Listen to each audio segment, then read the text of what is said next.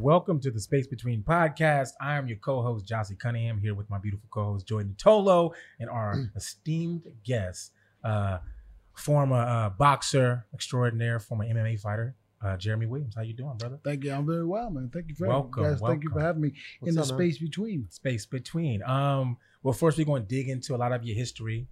You were born in Fort Dodge, Iowa. Where the hell is that? That is a small town in Iowa somewhere where the white people live on this side and the black people live on this side. And as you get closer to the line, you know, they sprinkle a little, but extremely left is this, extremely right is that, which is the craziest shit ever really? To me. Because my mother is white, my father's black. So you had to deal with like, wow. I didn't grow up there. I just tell you what it is. Right. And so what I mean, honestly, what brought you to boxing? And when did you move to Long Beach? I moved to Long Beach when I was like 3. Okay. So, I mean, that's basically my hometown. I've been there. I went to junior high, high school, college. I didn't really go to college. but I did everything. In Long Beach. That's where I grew up. And my father introduced me to boxing like when I was like 6 years old. By this, like he bought a bag and put it in our backyard, and he's like, "You had my sisters hit the bag, and they oof, oof, oof." And I'm like, "Oh, thanks, that's cool." And he said, "Here, son, hit the bag." And I was like, "Shh, I'll hit the bag." And he said, "Well, hit it again." I'm like, "Yeah, sound effects. I'm done." That's how it sounds. That's a real sound. It's like technically, like I used to work for one of those people that do. Anyways, but so you know, my father was like, "Hit the bag," and I hit it, and I'll do it again. I hit the bag, and he said, "Keep hitting it." And I was like, "I don't want to hit it." And then I took the glasses off, and he said, "You're going to be a boxer." And I said, "I don't want to be a boxer." He said, "I didn't ask you if you want to be a boxer. You're going to be a boxer." I was like, "Okay." and it seemed like, you know, like instantly, I was in the gym like the next day. My dad, who knew, I mean, obviously knew boxing as a visual sport, not as something. And my father, very, very creative, very smart man. He learned boxing and taught me how to box. So we were like in this process of learning the sport and how to do it together. That's kind of cool, actually. That is actually very I give cool. My father was brilliant, brilliant man. Like could figure out things like crazy. Like I can't hit a baseball to save my life. My father can hit a baseball, shoot a basketball. I can do all of that. I'm not really a good athlete. I mean, but I'd never say that. but my father, like phenomenal, could do anything. You played football. I played football. That's like, go hit that guy. No problem. Got it. I remember playing football. I used to play football, and the dude was like, I was a linebacker, and he's like, "All right, double XR, 15 slant, 35 reverse," and I'm like, "What the fuck do I do?" Who do I have to hit? And I'm like, Joe. This guy, my other linebacker dude named Joe Bear, rest in peace. I was like, "Where do I go?" He said, "Just go over there. Hit that guy." Like, done. Now I know. The only thing I know of Long Beach, honestly, before I came to California, was Snoop Dogg, because we all know that Snoop Dogg is from Long Beach, LBC, from the LBC. Okay, so let me educate you on in my high school. Okay. At the same time. Okay. Cameron Diaz, Will McGinnis, Will McGinnis. Yeah. New England Patriots. Yeah, I remember that. USC. Number 55 SC. Yeah. Tyus Edney. Basketball. Yes, I remember Tyus. Tyus Edney. I'm talking at the same time.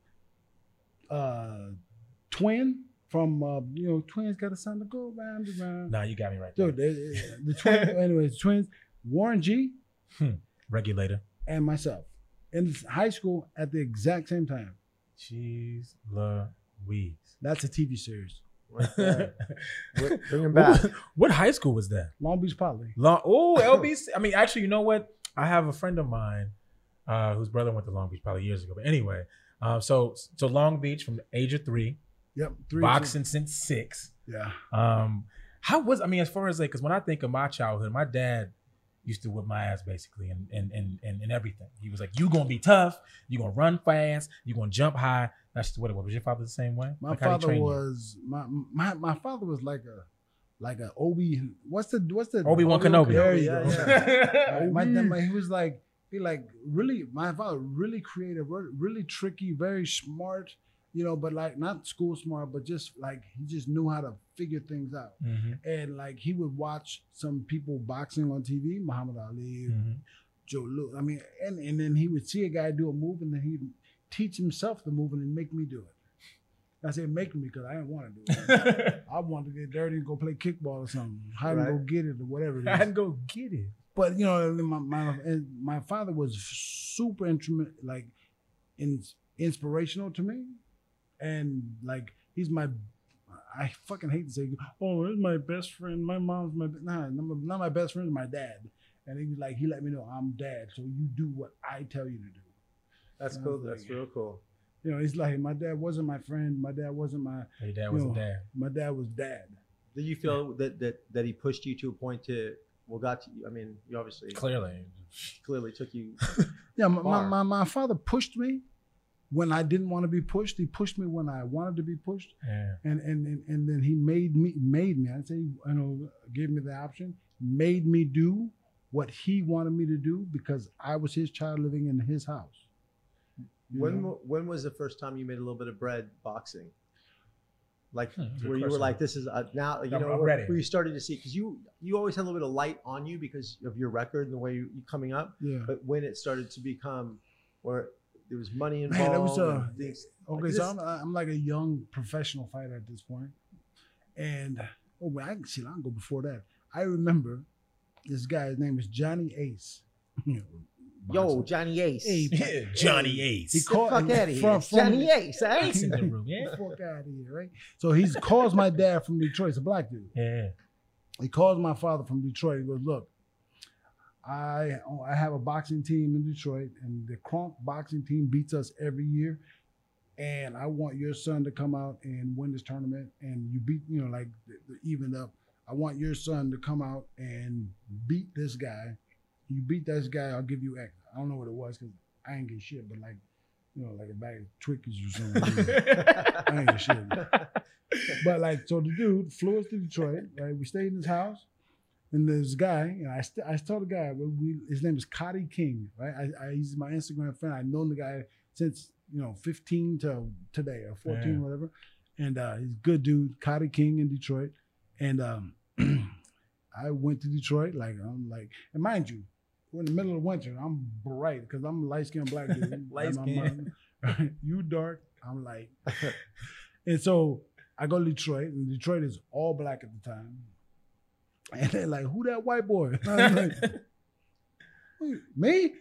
And then, I had a little attitude. I'm like, mother effer, who you call white boy? Huh? And then, and I fight this guy named Cotty King, and I beat the brakes off him. And then from that moment on, I had like a reputation of being like a hired, not killer, but a hired fighter, And I was like, my dad probably made, I don't know what he made. I made like $50. I got paid to fight. I mean, technically I didn't get paid, but Right. I got paid to go to Detroit and win this tournament for this guy. And that was like the first time I made some money. It was like, whatever, $100. And the first time I made some substantial money, I was like, so I could buy this and that And that and money. that And that money. and that and still have money yet? They're like, yeah. I was like, I want it all. Yeah, I know. I grew up poor. I say I grew up poor, but like, we were poor, bro. Like, we were like regular poor. We weren't like dirt poor. Yeah. We weren't like, we ain't got no money to eat poor. We just like regular poor. Right. All the bills paid, that's about it. It was kind of like Dave Chappelle said that he says he grew up rich enough to be around white folk. That's how he says it. Yeah, well, I wasn't that. Not that. Only white folks around my house was my mom and her friends. Now, in Long Beach and just in California and just period, growing up in like an impoverished area or just growing up like you said you grew up, what did you get exposed to as far as gang culture? Everything. Yeah. So how was that growing up? I remember at 11, maybe 11, 12 years old, I looked out my window. We live on the second floor. I look down and I see some dude shooting heroin or whatever it is you Mhm. shoot in your arm with a needle. And I was looking down like, damn, this is real. Right. And like, and this is like, I'm at home and I'm Mhm. looking and these people live right there and they shooting heroin. I was like, that's the craziest shit I've ever seen. I couldn't never figure out how people would use drugs to, because it was so foreign to me. Because like, mind you, I have a family full of addicts, but to me, like, it was so obtuse. Like I don't get it. Like I don't see it. I didn't have my first drink of alcohol until I was 30 years old. Really? Yeah. Power to you, brother. Yeah, man. It's just the thing. Like it was never. Well, you trained your whole life. You I've were been- always training, always fighting, couldn't always drink. training, always Yeah. training. Always training, always boxing, always had something coming up. Yeah. Right. And a lot of kids don't have things coming up. So what they do whatever. Yeah. Right. Like I can't F around right now because in 2 weeks I got to go to Michigan. When I go to Michigan, from there, then I got to go to the Upper Peninsula and I got to go to the University of Northern Michigan because I got this tournament and I got to Yeah. fight. And then like if I'm on Team USA, I made Team USA at 15 years old. Like the youngest junior national champion ever. I was from 14, 15 to 15 to 30 champion in the country. Like nobody could beat me. And like there was, I mean, I sound like but dude, like really, like I was born to fight, right? Because my father beat the fear out of me. He didn't physically beat me, but he beat it out of me. Like, why would you be scared of him? He's only got 2 arms and 2 legs, and you got the same thing. Or why would you fear that guy because he's taller than you? Why do you fear that? You don't fear anybody. You fear God, nobody. You don't fear anybody. You know what I mean? That kind of thing. No, My father was brilliant, like a strategist. He was like my father. He would work me up into like a trance or a rage, and like he would say this to me. I swear to God on my mother's life, rest in peace. Can no man beat you? And he would say that to me in my head. He would into my head, my ear. The whole time I'm getting ready for a fight. Can no man beat you? Can no one man beat you? Can no man beat you? Can no man beat you? You're born a champion. You're raised a champion. Can no man beat you? I mean, in saying this from 8, so I'm 28. Like every day, no man can That's beat a wild shit. That's They really wild, think about bro. that. Like, that's just have wild. that, just have that instilled But I mean, in your head. I even think of it like That's you a know, mantra.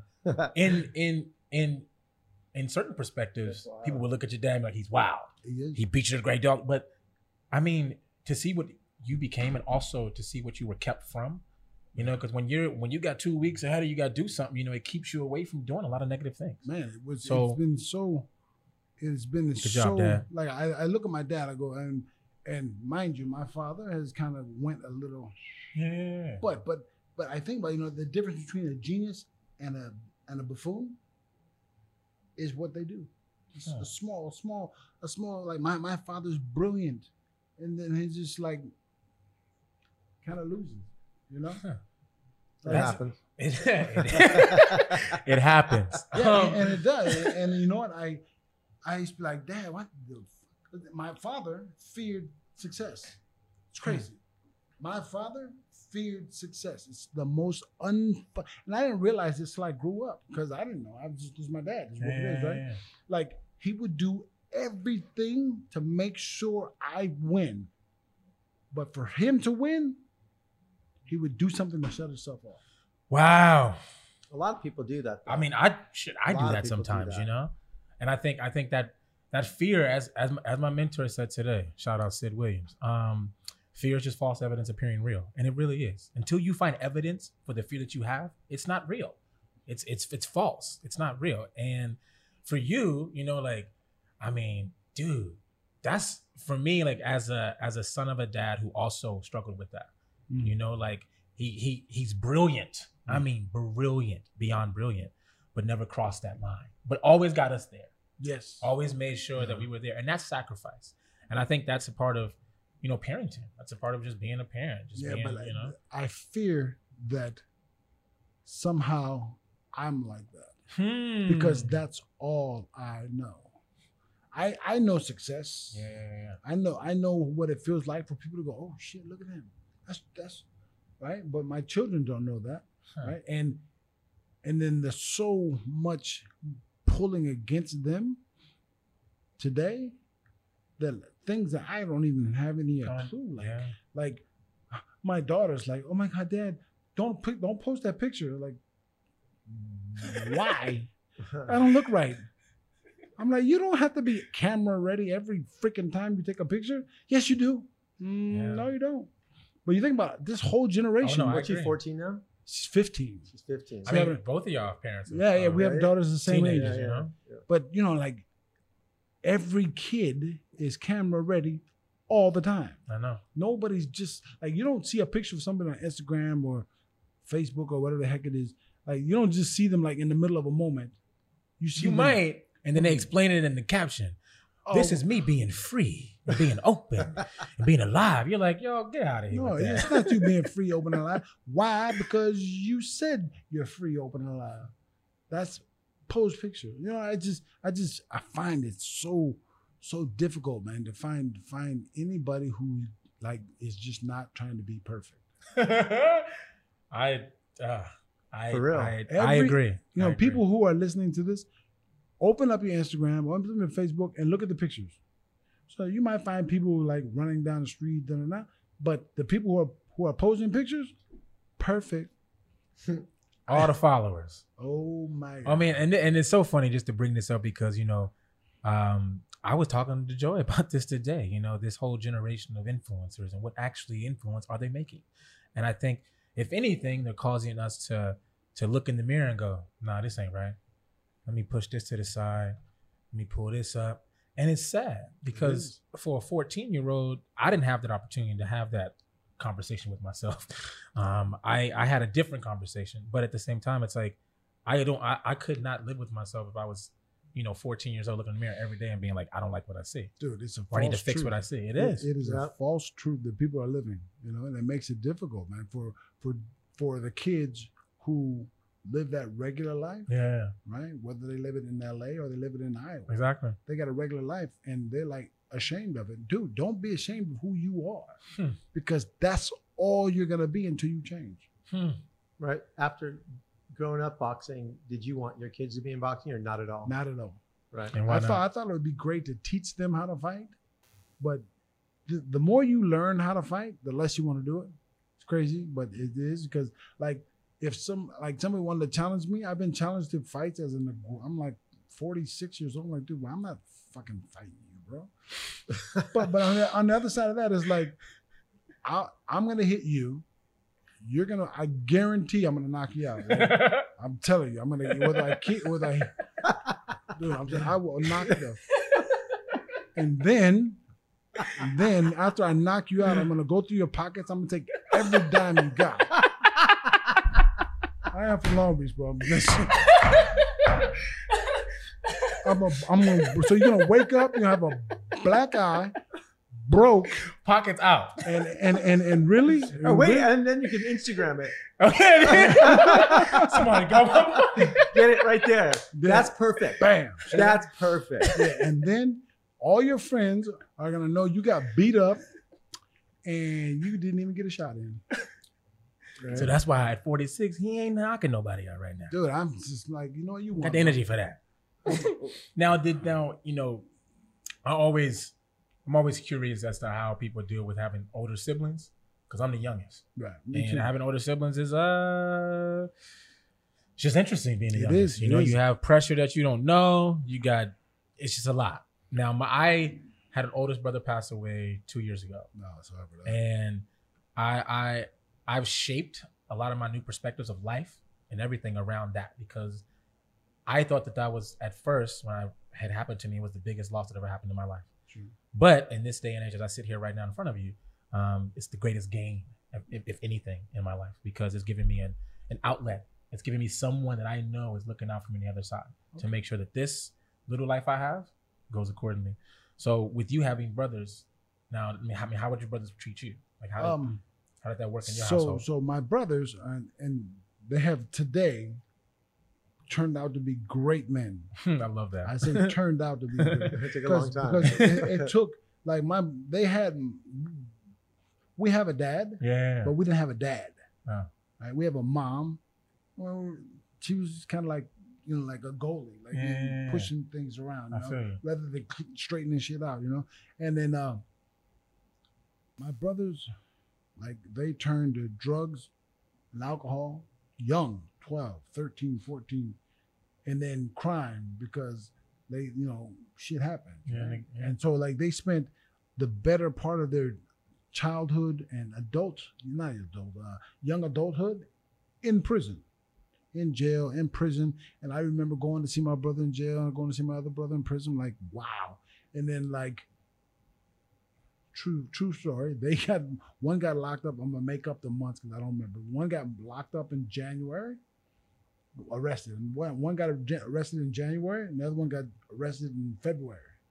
And then they go to the Twin Towers downtown. It's a thing in LA and then one's on the 5th floor, and one's on the 6th floor. And then they go to court like a year later. All right, you dummy, you go into El Central Prison, 6 years. Go.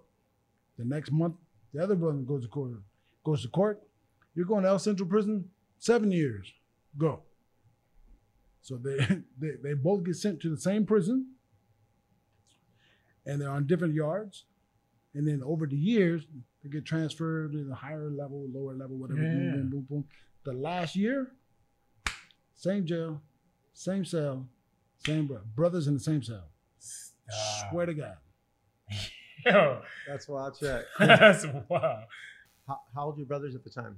At the time of arrest, I think like early to mid 30s, somewhere like that. And at the time you were training and your brothers were going in and out of jail, but your dad kept focus on you staying out of trouble. My fathers kept focus on me like to the point where it was annoying. So you were the good son? I don't know how good it was. But but you know what I'm saying? Like, you have two that can't see the fuck out of trouble. For lack of a better term, yeah, I was the good son. I was a good kid. And then my sister, I have 2 older sisters, and they're like, you know what I mean? Because everything good happens to me. And dude, we live in the hood, boy. Ain't much happening good, trust me. You know what I mean? But the thing is, like, so there's this thing called Operation Gold, which is like Team USA will I'll give you a stipend, and I don't know, it's like $300 a month or whatever. So I would get $300 a month from the state, well, from the boxing organization, for the Olympic Committee for food, because you know, they know a lot of boxers, a lot of athletes don't really have enough. So they give you a little something just to tide you over. So I was making $300 a month. I was like, shit, I could do this all fucking year. You know, I mean, and then for me, I'm like 14 years old, get $300. It's like, man, I'm living balling. You know what I'm saying? I got Doritos. I can buy me some chips, some Cheetos. I can buy me some new shoestrings, freeze pops. You know man. But you know, at the end of the day, like I worked for every dime I've ever gotten. And nobody ever given me shit. People say, well, "You're a boxer, you make a lot of money." I said, "No, I'm a boxer. I earned a lot of money." Knock people out for that money, huh? or got knocked out for that money, or got beat up and got cut. See why my eyebrows don't grow because I've been cut. Why my hands don't close because I have arthritis, and I'm only 46 years old. I have arthritis. Like. How do you feel about boxing now today compared to when you from the last time you 15 years ago you fought? I think the fighters here have no, for lack of a better term, soul. Right? You know, like Anthony Joshua got knocked out, dead, mollywopped by a dude like that. I never fought this guy, but I fought guys like him many times. And you just like if you have boxing roots, you know that this guy you'll never knock him out. You can beat him, but you'll never knock him out. You can't kick him hard enough to hurt him. So why would you? Why would you just box him and get your rounds in, make your money, and go home? Right. But if you don't have that boxing background, you don't know that. And these guys, I think there's just a lot of them are very just hollow. Example, like the rappers out today, one-hitter quitters. Right? There's not an EPMD album or Boogie Down Productions album or Ice Cube album where you can rock the whole thing and maybe only hear 10 cuss words in the whole record. Now it's like they got songs. That's all they do is cuss. I don't even know any of the words anymore. I can't. I hear it. I just turn that crap off because it's so ridiculous to me. Well, if we believe that music speaks to our soul, our heartbeat, then we would definitely be more discerning of the music that we listen to. A lot of these youngins, I don't know what the fuck they listen to. It is ridiculous. Wow.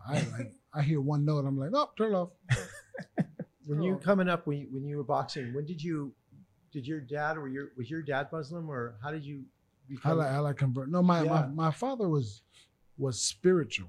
He was spiritual, like, and he's a Southern boy. He's from Mississippi, Iowa area. So he that whole Southern, Southern Baptism, people grabbing the ghost and all that.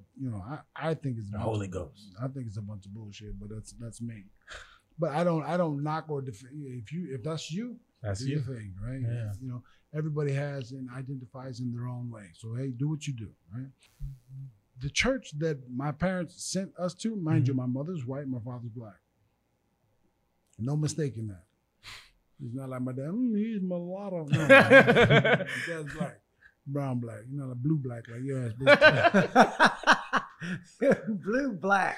Blue black, that's me. No, but so like, and this is so long ago, I don't even know if it's true anymore. But this is something that was told to me, and I believe it. And my sister, or whatever, they would not marry a white woman and a black man. The church, and this is like early '80s, right? And I was like, what? And then it was like a Baptist church, and it was like, but it was a white Baptist church. When I say white, it was like 99% of people white. And I was just like, that makes no sense to me. And so I started, like going into different religions, meaning like I was at 13, 14 years old, I started, maybe, I'll be Catholic because Catholic works. And I was like, Catholic's a bunch of bullshit too. And then, I said like, I'll be Jewish. And they go, you can't be Jewish. And why? Because you're not Jewish. And I'm, okay. I didn't know. I didn't know. Okay. I didn't know. You don't know. And then a friend was like, man, I got the Nation of Islam. They, all the, with the brothers and the black, you know what I'm saying? Say power to the people. Power to the people. Power. Right. Okay, the people, like strong. And then so I went to a couple mosques that are FOI, Fruit of Islam thing. And like I was like, yeah, black power. Yeah, black power. And then I go, excuse me, officer, minister, person. My mom's white. So black power, my mom's white. And they didn't really like, well, the white devil. I'm like, dude, that's what the fuck, bro. You can't really do that. And my mom's white. Like my can't whole say life. That. You can say it, but fuck. Don't say it to me. I'm like, dude. And then my mother actually was like, that's not religion. That's that black hogwash bullshit. And I was like, well, what Mom, what should I do? She said, well, if you're going to be a Muslim, then you should go and learn true Islam. Yeah. And I was like, well, how do you do that? She got to read a book. I was like, oh, great. I got to read some shit. But she's like, read a book, find out. Like, she's like, dude, if you're going to do something, then learn it. Like, educate, learn yourself, learn it. And then make your decision. She's like, do it the way that like a proper person would do it. And I was like, so I did. And I realized, then I identified, I was like, yeah, because like there's no God but God. There's no two gods, there's no three gods, there's one God. And the Jews believe that, and the Muslims believe that. Jews and Muslims are very similar, only they got this little thing that they hate each other. But like, I don't fucking hate nobody. So I'm like, ain't got nothing to do with me. So, I mean, I over years of studying and religion, I was like, yeah, okay, I'm Muslim. I like it. Cool. And I'm like today, I would say I'm just more spiritual than anything. Hey, man, love who you love. Do what you got to do. And keep it, just keep yourself humble and honest. Now, I'm going to go back to the boxing because I love boxing. And I think one of the things that you showed us before the show was when you had the 10-second knockout. Yeah. And I mean, I've never seen somebody get knocked out that fast. How does it feel to walk in the ring and just within seconds he's on the ground? Personally, how does that feel? Yeah, I do. It feels like it is the greatest feeling to know that what you've done what you practiced for, you trained for, you worked hard to do, you did it and you won. Mm-hmm. On the other side of it, like now, I look, I go, oh damn, sorry, bro. Yeah. Oops. You know, I mean, like at the time, I was like, yeah, I'll kill you, I'll kill you, I'll kill you, I'll kill you, I'll kill you too. Hold on, move. Hey, Let move. me kill you. Wait, move. You got, hey, right there, move you. I'll kill you. If that's all you know is like winning is most important, then fuck, knocking somebody out is the decision maker. Like, I knocked you out, it's done. Yeah. You know, I don't have to wait for the judges. I don't have to wait for the ref. I'm done. Mm-hmm. It's a great feeling, but you know, you can't like if you hit a baseball or throw a winning pass to the, like, you don't know it's gonna happen until it happens. And then the true reaction to it is what you really feel. You know, like I hit the dude, I dropped him, and it was what, 8-10 seconds. But in my head is he's gonna get back up. Mm-hmm. And I'm gonna jump on him and I'm gonna close this show as soon as I can. That's the way I think. And that's the way most fighters think. Because when we drop somebody, it could be a flash, it could be out, you know. And he, the way he dropped, I was like, okay, he's getting back up. And so in my head, it's like, okay, I'm gonna hit him. I'm gonna go right back to the body, have him drop his hands, then put my hand, then I hit him up on top again. But he did, you know, he was out.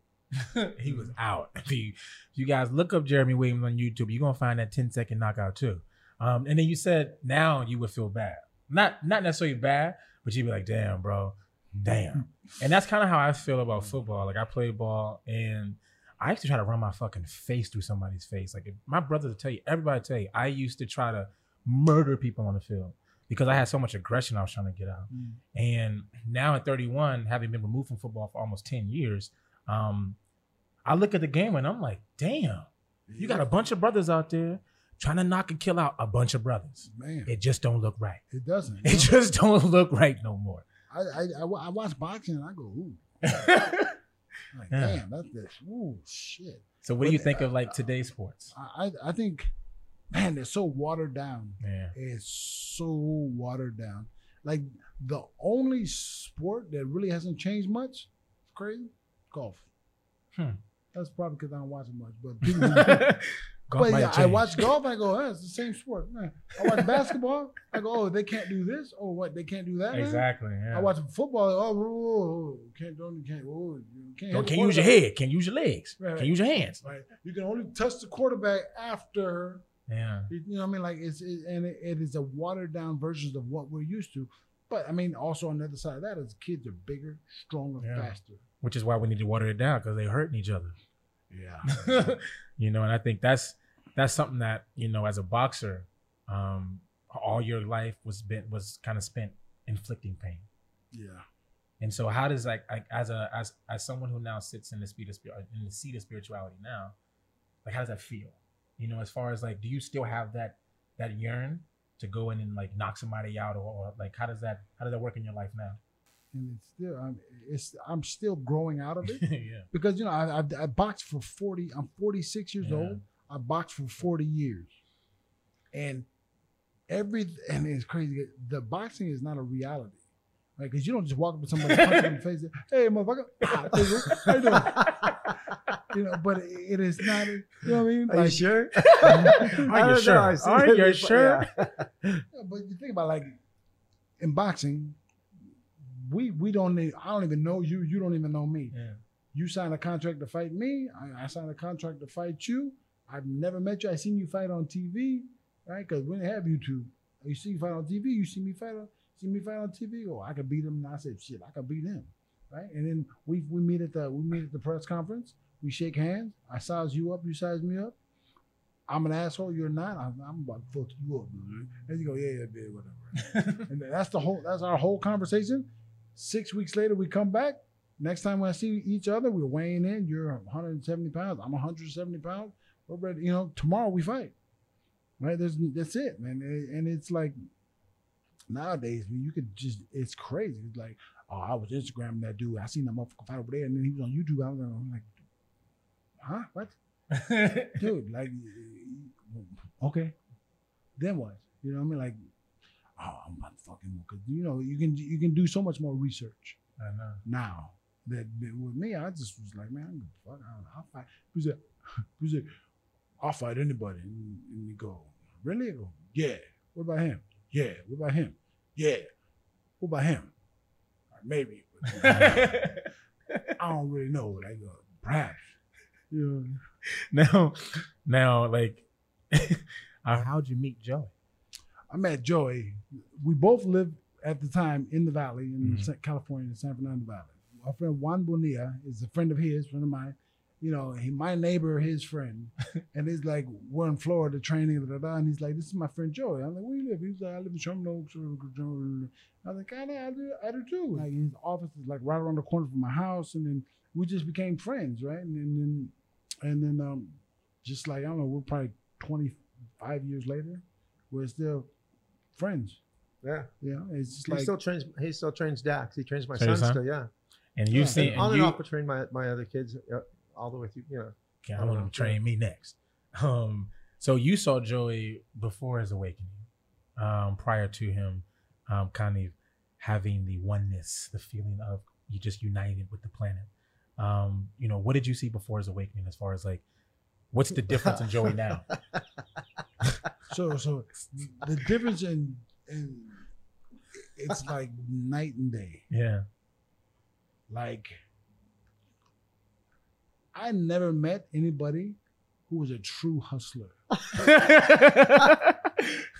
You know, I'm not talking about like a little Charlie Street hustle dude.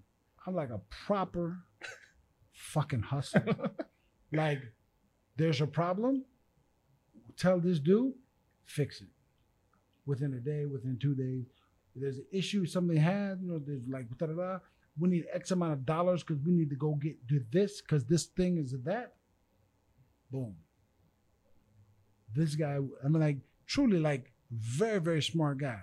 Very, very smart guy. Very resourceful. Thank you. And very, like, dedicated to his hustle. But I'm not talking about the hustle for your fucking 3-car Molly hustle. I'm talking about business hustle.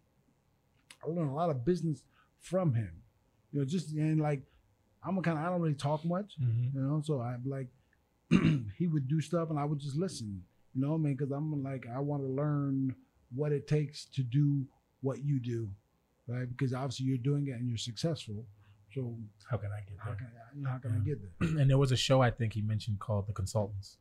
That never actually came to fruition. But what was your role in that? I was my idea. Tell us about it. With the consultants. The consultants were like a group of, like, for lack of a better term, A-team type people, like different characters. You're the smart guy. You're the shafty guy. You're the driver. You're the tough guy. You're this, and it's a group of people that would go and they would solve problems for other people. The consultants. That's the idea. Like, we consult with these people and there's a problem. So then we send this team out and we fix it. Huh. Yeah, what happened was he said he had this idea, and I was like, I just wanted to go to the office. I was busy that day. So I said, my partner at the time, Alan Maroof, goes, if you get Rena Mero, we'll do it. Oh, that's right. And so you left, and he goes, like, he just wanted to get him out of the office. We didn't actually think he'd come back with Rena Mero. Swear, never thought in a million years, because at the time, she was like the biggest thing in wrestling at the time. Oh, right, yeah. She was huge, giant, huge. And he came back and he got Rena Mero. And we were like, damn, so that kept on. You get Dennis Rodman, Jeff Speakman. Yeah. There was a couple, like one thing led to another. People, yeah. So it almost got set up at NAPD, but at last minute it fell apart, but we got close. You know what you get when you get close? You know what you get? Talk to her. Nothing. God damn. True. Nothing. No, you know what second place gets? It felt good for a while though. You know what second place gets? What? Forgot.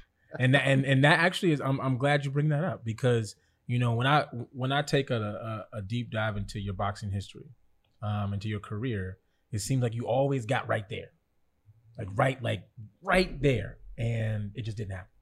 So how does that feel? You know what I'm saying? It feels bad because I was my worst enemy, because I believed in myself on the surface, but emotionally, like, I always thought I wasn't good enough.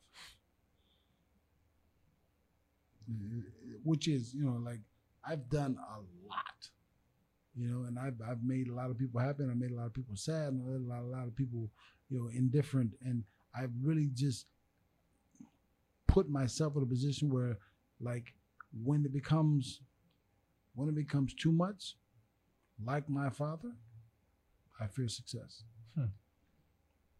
To a certain extent. I won some titles, I won some this, and I won some that. But to be, and I'm not even talking about boxing. Yeah. I'm talking about, for me to be consistently happy with myself, I've just now started to realize that what it takes, and it takes 100% what I do, not what the world does, not what is presented to me. It's like I take care of myself emotionally through giving positive energy out to people who work for me, work with me, and work around me. I love that, and I can relate to that as well. As far as I think one of the hardest things that I'll continue to deal with in my life is that I didn't make it professionally in football, and a lot of my friends did. A lot of people I still hang around, they still are there, and it's been tough for me because I had all the skills. I had more than all the skills. I had too much. So, I find that both of us suffer from the same thing as far as there's this core belief that, we're not good enough and that we can't get the job done, that we won't succeed. And I was telling someone recently that, when you're the pusher, it's different. Like when someone else is pushing you and directing all your steps, you don't have full belief in it because it's not your steps. It's like he's just, oh, go there, go there. So at 40 years old, you just told me that you won your first title. I won my first world title at 40 years old. And how and why? Because I finally wanted it. I finally believed in myself. I finally said, okay, I deserve it. And I fought the guy, and I beat the brakes off him. And then I was like, thank you, I'm done. I never fought again. Really? Yeah. That is wow. They offered me, oh wait, you can go to England and fight this guy for X, and you can go to China, you can do a show over there for Y, and you can do this and you can do that. And I'm like, I'm done, man. I'm done. Like I don't, it's not about money. Right? I would have fought this fight for free because it's not about money. It's something like I won the world title when I wanted to win it. And it was not, my father wasn't, he was there, but he wasn't in my corner. And my mother had passed away, and I had talked to her, and I was like, I went into the ring, I already knew I won. When I fought Akawande, right? This is a guy named Henry Akawande, English Nigerian dude. That was for the heavyweight title, right? Yeah, I was, but mind you, look, so today I'm sitting here having this conversation with you, and I'm already fighting in a week. Fucking tomorrow. But I'm having a conversation with you today, interviewing about the fight. And tomorrow, I'm fighting a guy named Joe Blow. True story. I forgot the guy's name. Right? And they go, hey, you know what? The Alexander Zokin, Henry Akawande fight fell out. Your fight's off. It's $100,000 I was going to make. Oh. Right? And I was like, because I was spending that money already. And then they go, you know what? If you fight Henry Akawande, we'll give you $600,000 for the same fight you were going to do anyways. And if you win, you're WBO heavyweight champion. If you don't, no, they don't say if you don't. They say if you win, you're world champion. And you get $600,000 in your next fight, you'll fight Alexander Zokin, you'll make $5 million or $2 million or whatever. And I was like, how tall is he? Like 6'9". What? mind you, He's huge. I'm a proper 6'1" ish. Like maybe if I take my like I'm big, but that's some bitches. Anyway, but so it was like, so this is my in true story. This is how boxing works. This is how it works. So if you don't fight, the whole show is off. So the $100,000 you're gonna make that cost me $10,000 to train for this fight, you're just gonna have to eat it because we're not gonna give it to you back. The whole show's off.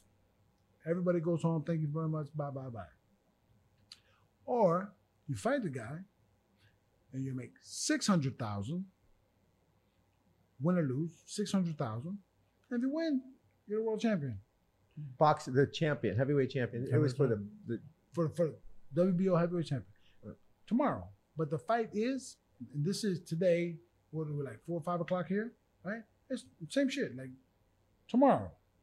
So fight this 6'9" dude, or fight the other guy who's 6'2", who you're trained for, or fight him.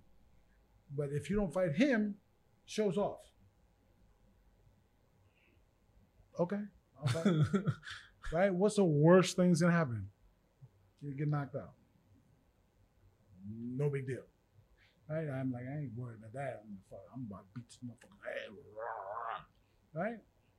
Scared to death. I'm 22, 23 years old. I'm a kid. If you look at the picture of me, I'm like this skinny kid, like fighting this dude who's a skinny 6'9" dude who was like trained for 6 weeks, 8 weeks to fight for the world championship. I trained 0 days to fight for the world championship. Not saying I didn't train hard, but I didn't train hard for that guy. I trained hard for you. Yeah, exactly. You know, and at the end of the day, I'm $10,000 into this fight, you know, for training fees and da da da. So I'm not rich at this time. I'm like, fuck, what am I gonna do? Just check him, just fight him, JB, just go. Da, da, da, da, da. We'll give you $10,000 for your training expenses here. Now what the fuck do? Okay. And I was scared. I was truly scared, but I was like, what am I gonna do? Mm-hmm. And there was like nothing that I did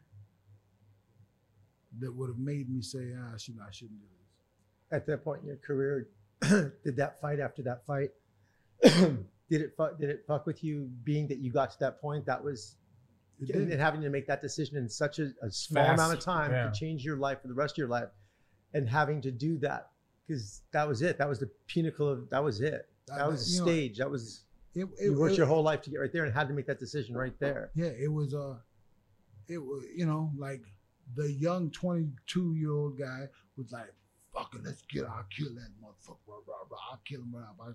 And then the kid that lives inside of me, that everybody has with them, you know, it's like, wow, man, you just put yourself in a position that you don't know what's gonna happen. Mm-hmm. You know, because before I get into the ring to fight as a fight as a competitor, not spar, but when I fight, I have this emotional feeling. I have this thing that talks to me. The same thing that my father would be talking to me. I have this thing that talks to me, tells me what I'm gonna do. It tells me when I'm gonna do it, and it tells me what's gonna happen. Wait, hold on. So wait. Wait a minute. So your dad doesn't. He's not speaking to you, but there's something else. Yeah. Now I've heard this from Joya before. What is that something else? You know, what is that inner voice? What is that something else that's telling you and propelling you? What is that? You know, it is. I've never defined what it is, mm-hmm. but it's that same person that's talking to you right now, giving you the next question. You know that one? No, yeah. Him, yeah, I know him. I know him real well. No, but wait, what did he just say? That was. But you know, we all have it. It's just, do we listen to it? Exactly. And as a professional athlete, as a football player, as a business owner, as a guy who's making decisions for other people and things in your life on the daily, and you're making them like right now. You're not just doing it yourself. I mean, it's your spirit, your God, your inner person that's driving you forward or pulling you away. And that person talks to me all the time, and it was telling me that, dude, this ain't right. This fight ain't right. And I should have listened to myself, but at the time I was too young to listen to myself because I didn't understand what that meant. Like if that happened today, I'd be like, yeah, I'm good. No, thanks. I don't need the money. No, I would like it, but I'm good. Now, you give me 6, 8, 10 weeks to train, different story. But to fight this dude tomorrow, never happened. And it's But you only fucking know that Yeah. after you've been through it. Yeah. Nobody tells you. There's no book on saying this is the way you prepare for life. Because my life is 100% different than his life, and 100% different than yours, 100% her. Like my life, fucking trouble. My life, beautiful. My life, inspirational. My life, dull and boring. My life. Yours, I don't know. But I know that's some of the parts in my life. And the boxing part of it ran my life for a long time. And then once I stopped it, I didn't know who I was. There's no rule, there's no book to tell you about the day after the day you retired. And there's no going away party. There's no congratulations, you did a great job. You don't get a watch and fucking a ring and little plaque. The coconut smile. Good job. no, I got inducted to the Hall of Fame, right? Yep. Golden Gloves Hall of Fame. And they gave me a plaque. I'm like, oh, great, yeah. But wait, spell my name wrong. 'Cause, just gotta see my name. It's not right. It's See, They spell your name wrong. You know, That's funny. and funny. I give it back to them, and they go, "Oh yeah, we'll fix it. I appreciate it, Hall of Fame. Thank you. I ain't seen that shit yet. There's already been another Hall of Fame induction, and I ain't got my shit back yet. So, It's okay. You're gonna get it back. That's some Hall of Fame. That's some spicy bullshit. Hey, Golden Gloves. Give him his stuff back. No, the Professional Boxing Hall of Fame. Give him his stuff back. Give me my thing. It's He like just a wants plaque. his thing. Give I him don't his even- plaque. I don't even know what it is now. It's like a plaque or it's like a picture plaque or. Now I'm some gonna come back to this idea of channeling. I've been I had a phone call today, and that's what we were talking about, because I was saying that when I teach classes, the Jossie method, I channel, because I don't even know where the messages are coming from. I don't know what's happening. There are things that are coming out of my mouth that I have no idea or no control over, and it's landing in all the right places. Now, Joey always discusses the same thing as far as that's how we connected. We connected on the spiritual tip as far as he grabs information from above in the same fashion as I do. And as we all do, we're acknowledging that. Mm-hmm. And so have you. So when you were boxing, was there a different zone that you had to occupy and get into to knock somebody out? What takes Zen over mode. you? Zen is it mode. Zen mode? But in Warrior Zen mode. Warrior Zen. How do you knock somebody? Like what? So, and it's probably not even the answer you want, but this so dyslexic. I'm dyslexic, Yeah. right? And I come from a white mother and a black father. Yeah. Too light to be white, not dark enough to be black. Ain't that the truth? I've been going through hell from people, not so much anymore, but when I was a kid, my whole life, and what drive me to be the best fighter I want to be is I'm gonna beat you so fucking bad that anytime you see somebody in my color, you're gonna walk the other direction. Damn. And if me and you fought, I would beat the fuck out of you. I mean, You're talking to me right now. I would beat you. Like my mother, rest in peace, would say, like, I fight dark-skinned black men harder than I fight anybody. Because growing up, that's who gave me the most trouble. That's who I was the most scared of. Wow, that's deep. And so for me, That's like deep. I play. Today I have no issue with anybody. Yeah. I love it all. Yeah. But when I was a kid, young teenager, preteen, teenager, junior high school, I'm like, man, I'm fuck you. Test me, I will guarantee I will hurt you, because I have no remorse. Completely different person now, but that was my thing. Like that idea of if I can hurt you, and I know I can hurt you, I can hurt you physically, right?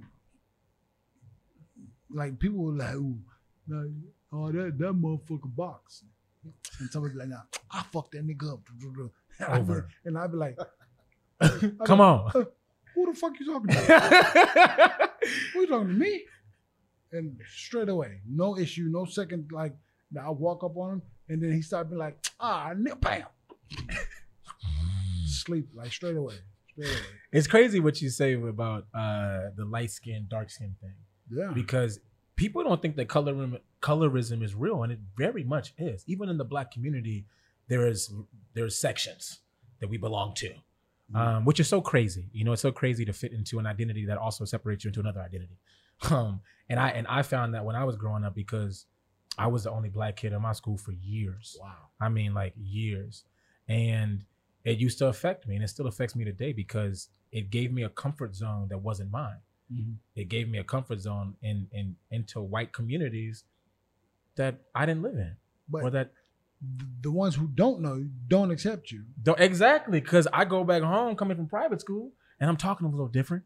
And I might wear seersucker suits, or I might wear Doc Martens, and there's a problem with that. People look at me and like, oh, nigga, you ain't one of us. And I'm over here like, well, I know I'm not one of y'all. And so for me, it was the same thing. I grew up in a very dual world, as far as like, I didn't know who the fuck I was growing up, because I was going to school with people who didn't look like me, coming home with people who did look like me, and I didn't fit into both communities. It's difficult. You know? So it was tough. And I think that it boils down to the main idea or concept that we're categorized as human beings, and that we are supposed to fit into this boxed identity of this or that. And I think, you know, as three brothers that share a likeness as men, we all don't look alike, but do we have similar thoughts? Have we gone through a similar path in life? Yeah. Yeah. And I think that's where I'm trying to get to in my own life, is to show people that despite your story, despite all of our stories, it's all interconnected. You know, like it all weaves. So It's, you know, and it is, it's crazy because I have 3 sons. Mhm. Shit, wait, home shit. I have 4 sons. He's like, It happens. You come back. I have 4 sons, man, and the things that and one looks like a big ass Samoan. One looks like a little Puerto Rican. One is like 12, and he just looks like a little like regular, whatever regular is. And then my other son is brown skin like me. I'm like, dude, you guys look like a Benetton player. It's fucking crazy. But you know, but I see how, like, one of my sons is brown skinned, and he, you know, he's trying so hard to identify Black. One of my sons, he's a big old son of a bitch, and he's trying so hard to identify with being different.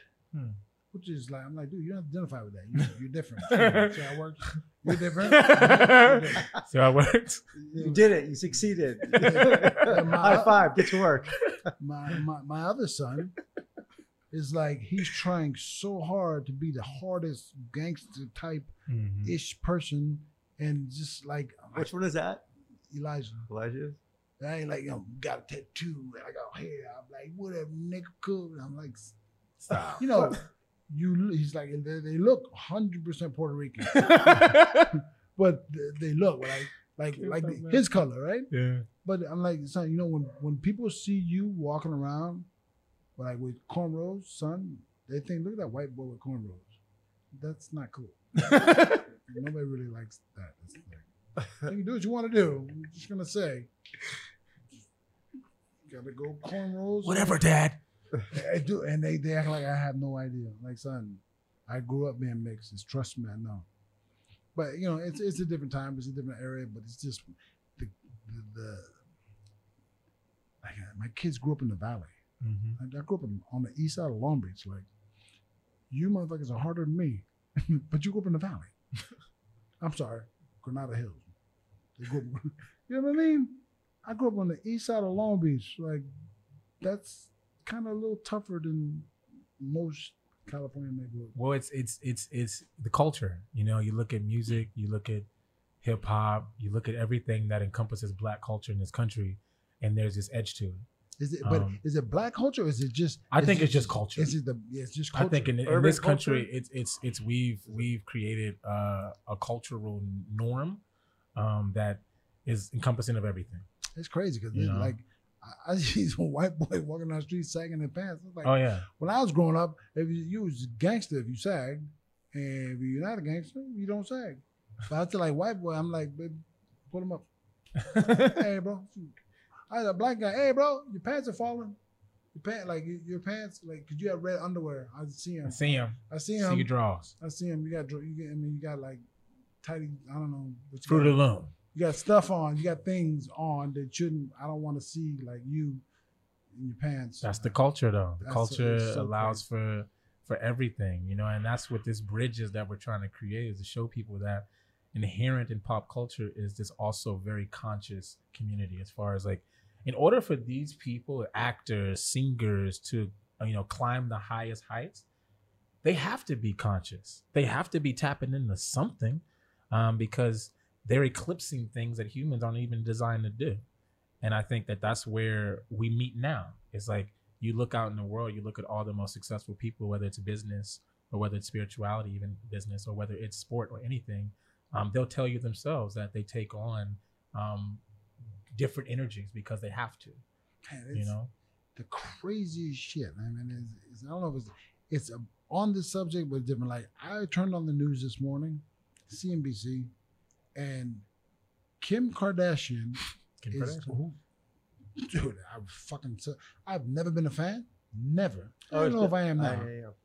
But she's on CNN this morning, standing or sitting next to the president of the United States, talking about this initiative to help people who just get out of jail, like get their lives back on track, right? And she had this huge, 10-minute dissertation of how she's doing these things and how we can help. And I was like, I've never been a fan of this woman, but this, I would help. Exactly. It is the crazy. Like, I'm like, isn't she the one that was?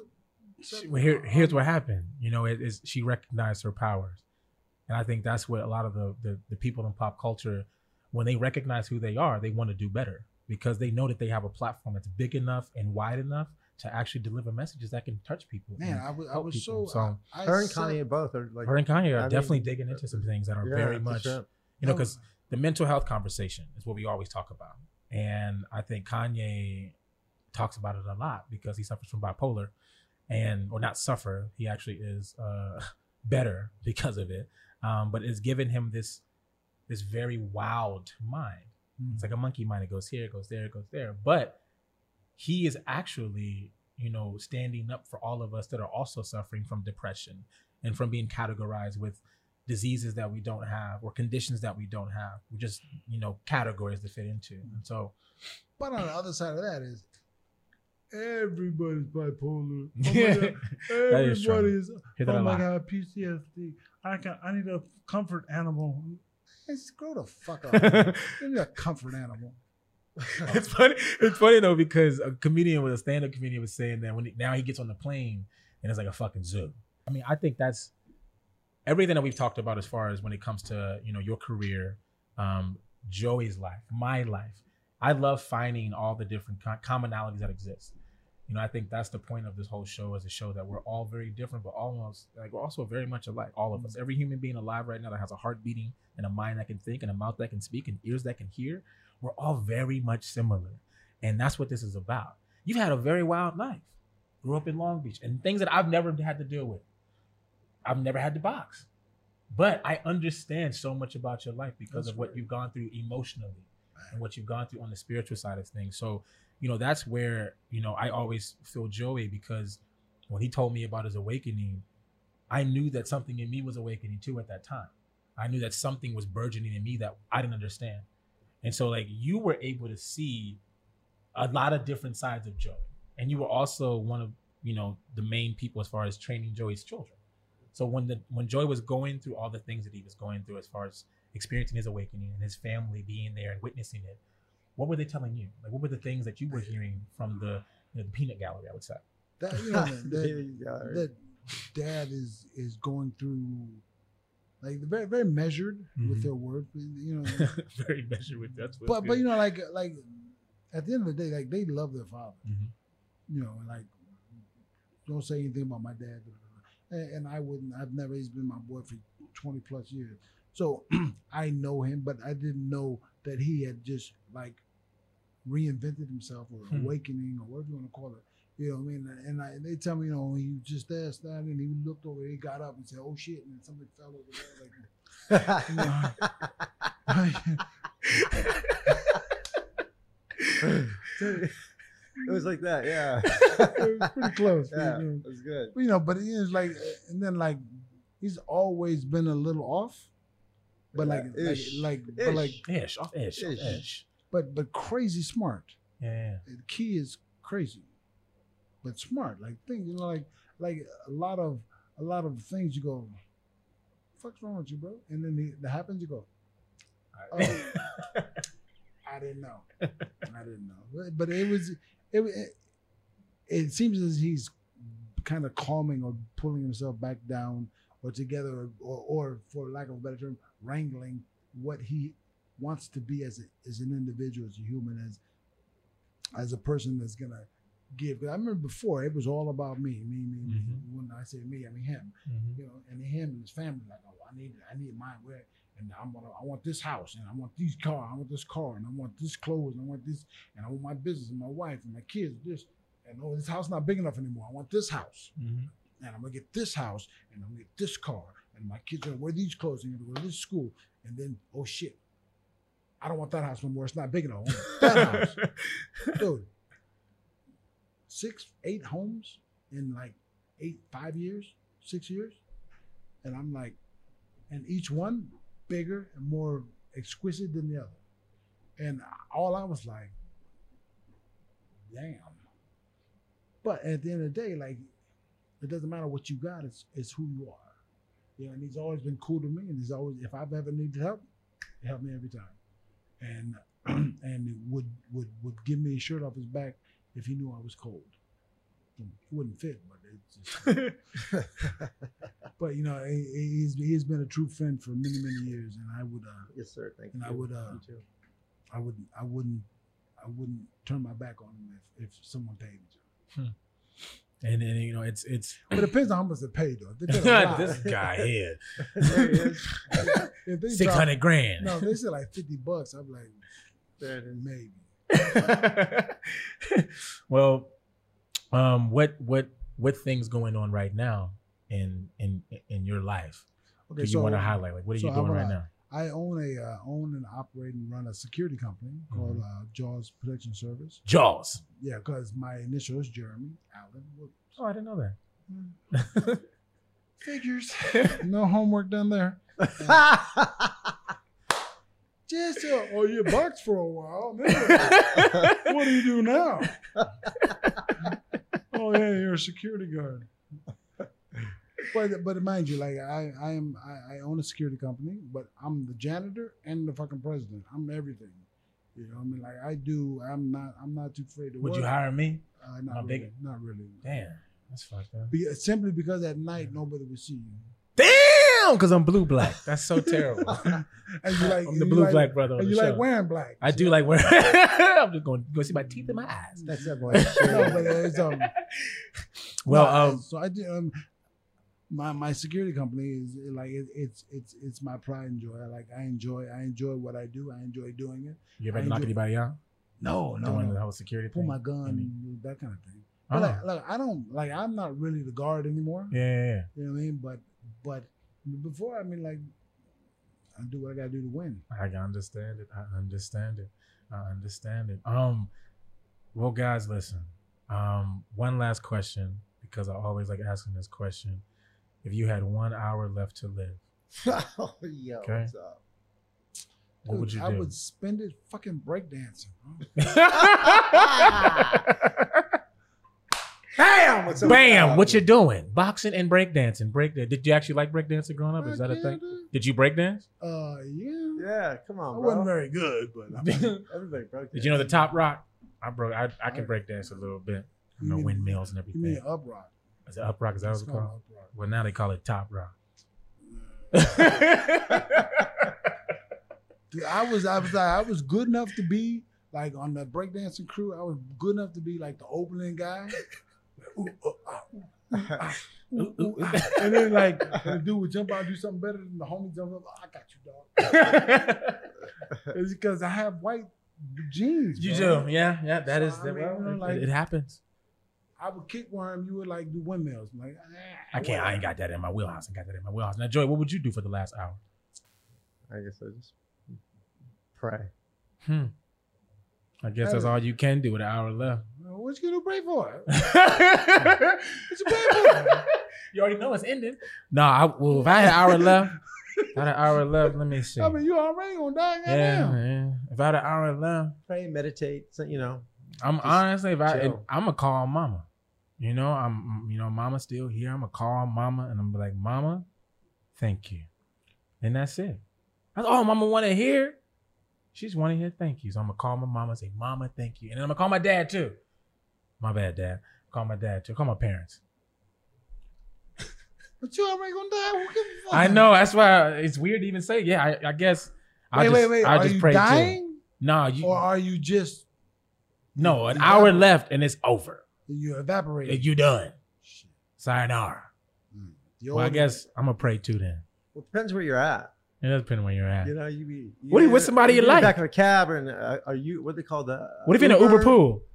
You know, what would you do if what you're in an would you Uber do? pool You with an just hour start- left? Yeah, you just Grab the like- person next to you, just kiss Yeah. her. I don't know. I would. Hey, you know what I would know? What else I do?